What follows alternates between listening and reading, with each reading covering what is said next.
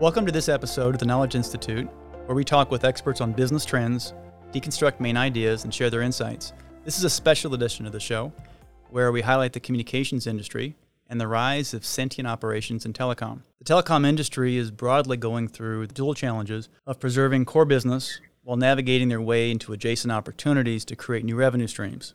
As a result, they're looking for ways to digitize core while reducing costs and maintaining customer experience. This is the hope to reduce attrition and preserve cash flow, critical for investment in new opportunities. Conventional wisdom is that operations should digitize the core only for cost optimization while maintaining the experience. However, Infosys has taken a very different view that telcos can and should pivot from customer interactions to a focus on business value. And to discuss this contrarian view in more depth, we're joined today by Anurag Sinha, Anand Santhanaraman, and Olu Adegoke, leaders at Infosys in their telecommunications business. Jumping right in, Anurag, we'll start with you. What is going on now that's top of mind in the telecom industry? In one word, it's transformation. Every client in my industry that I meet is in some shape or form embarked on the journey of digital transformation.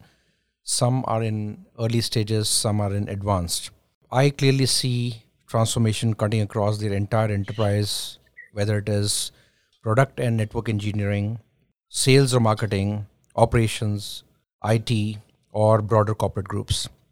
These transformations are indeed have a very real sense of urgency and purpose and are being led by the top leaders in the company. Why is this transformation occurring, and what are some of the main challenges they're facing? And I think this probably is a good question for you, Anand. Most of them are having the challenge of monetizing better the assets that they have, modernize the core legacy that they have, and also face the disruption that is coming from the competition. These triggers creating an imperative for them to start transforming, adopt technology as a way to do it, and adopt other levers that are available in the industry to move towards the transformation. Who are the targets, or what's the segment most affected by this discussion or revolution? Jeff, these are all CXOs across the telecom corporation. We have been partnering with the CIOs, CTOs, the CNOs, as well as the chief experience officer, the chief marketing officers. But the real focus of this conversation is around what the operational leaders in the company do. So these would be the chief operations officer or the leaders who really run the core operations in the telecom company, whether it is for the consumer business or their B2B business. That sounds good, but back to you, Anurag. How is this different than before? Hasn't it been transforming for some time? Why is now different? So operations in today's paradigm is really at an intersection of digitizing what they call as a core business, and this digitization is to drive the cost optimization while improving the experience that gets delivered to the customers. Why it is different today is because technology is enabling us to really bring some new capabilities which allow us to make these operations much more sentient, much more responsive, and that can really be a game-changing thing as we are moving forward. All right. Well, Mr. Digital, Anand, before we get to the solution, what has been on my mind when I think about telecom and changes, all these telecommunications companies have invested so much, but the Googles and the Facebooks have gotten all the value. How is what you're saying or the situation affecting that? Excellent question, Jeff. This disruption from digital natives, as they are called, is a cause of concern for the telcos, for our telecom customers. Each of them are in a different journey of how they tackle it. Some of them are embracing additional services beyond core connectivity in the form of media type of services or gaming type of services. That is one approach. Some of them are focusing a lot more on providing the best network at the fastest speed at the lowest latency and monetizing that. And a few others are looking at broad enterprise services at a scale, at a price point which the digital natives cannot offer. Because what telecom does sit on is the best network and the assets, the fiber assets and the radio assets that they have. You know, it reminds me of Warren Buffett's metaphor of the economic moat. Are all these assets an anchor dragging them to the bottom of the ocean? Right. Or are they a moat that protects them? And there is more to come because with the 5G revolution that is on, a lot more assets need to be invested in. There is a huge capital expenditure that a few telecom providers are going through to implement 5G across US and of course the other countries. Olu, if you wouldn't mind joining the discussion here, what is the distinctive or contrarian view Infosys has against this challenge? The distinctive view that we have in Infosys is that the role of operation should be viewed fundamentally very differently. So what happened within the telecoms industry is operations has typically been seen as the people that manage the interactions with the customers and trying to do that at the most efficient level and trying to reduce the cost of those interactions, while at the same time trying to help to execute some of the sales and campaigns and promotions. However, what we believe is because of the amount of interactions and data that is coming from the customer interactions, operations can actually help to influence the overall product design. They can also help to influence how marketing positions their offers, how sales positions their interactions with customers, so that operations is not just taking the role of executing the strategy, but they are also now becoming a very critical part of shaping the strategy just because of the interactions that they're having with the customers. So that is the view that we have within Infosys. So it's value first and not simply cost reduction or tech for tech's sake. You're looking at telecom, and yet if every other business or industry uses telecommunications as a platform, what's the impact for all those non-telecom listeners we have or people that are dealing with them? Very good question. What we see happen is with the cost focus that Olu spoke about and the pressure that operations have, and they measure themselves on average handling time of the contacts which the customers call them with, how to reduce that, cost per contact, how to reduce that. What this does is the incentive on the contact center, which is a frontline team talking to the customers, their attempt is to complete the conversations as quickly as possible to reduce the cost of service. What this does to the businesses which sit on top are their experience of us. Because what customers would like, and the frontline, the contact center is the last resort for them. They would honestly like to self-serve themselves. They would like automation. They would like things to work. The reason they called a contact center or a customer service center is to get help. And when the customer center's focus is reducing the cost of operations, then there is a conflict of interest here. That is the impact it has on other industries. One of the things we haven't talked about, I know you focus a lot on talent and people and the human side of all this tech craziness out there and digital transformation. Anurag, what are you seeing with talent? How does this affect the employees and also the companies trying to attract, develop, and retain these folks? So in the conventional way of operating, there is always greater pressure on the talent. And many times the talent gets demotivated and they look for alternate career options after serving maybe few months or few years at best in the industry.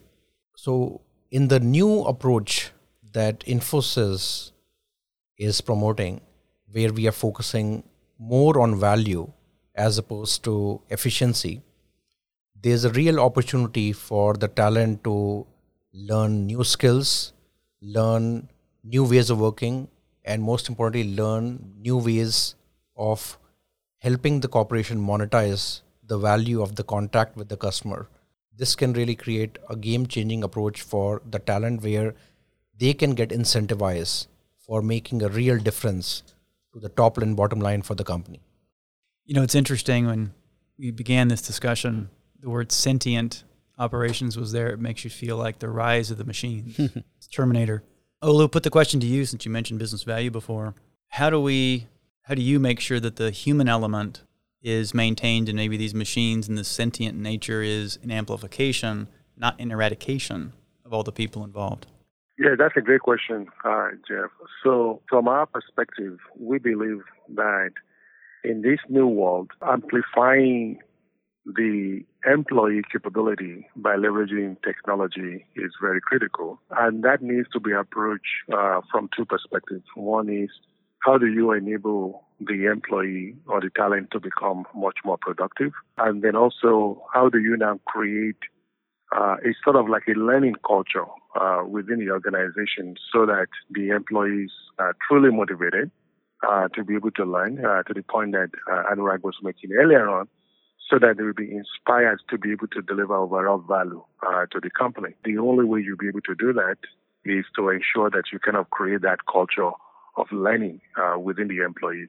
Once you have both of those in place, then it's just a matter of making sure that the leadership, they align to these broad objectives and these broad goals, and then getting those employees to be motivated to do that. So I give you an example. Right now in the U.S., especially in the telecom industry, because of the very low employment rate, actually a lot of contact centers are having challenges to be able to retain many of the agents, partly because a lot of them are having to work very long hours. I heard recently that one of the major contact centers in the industry was operating at roughly like 99%. And as a result of that, they're losing employees. And so that means as they bring on new people, they have to go through training, which is very expensive and very cost prohibitive. If you take the approach that we are talking about, which is leveraging combination of automation and learning digital tools to be able to amplify those employees, then the cost of retention will actually come down and the cost of retraining will actually come down, because you're actually relying less on human capability on their own, but you are now relying more on the fact that you have a system which enables employee to be able to come up to speed very quickly. We call that speed to competency.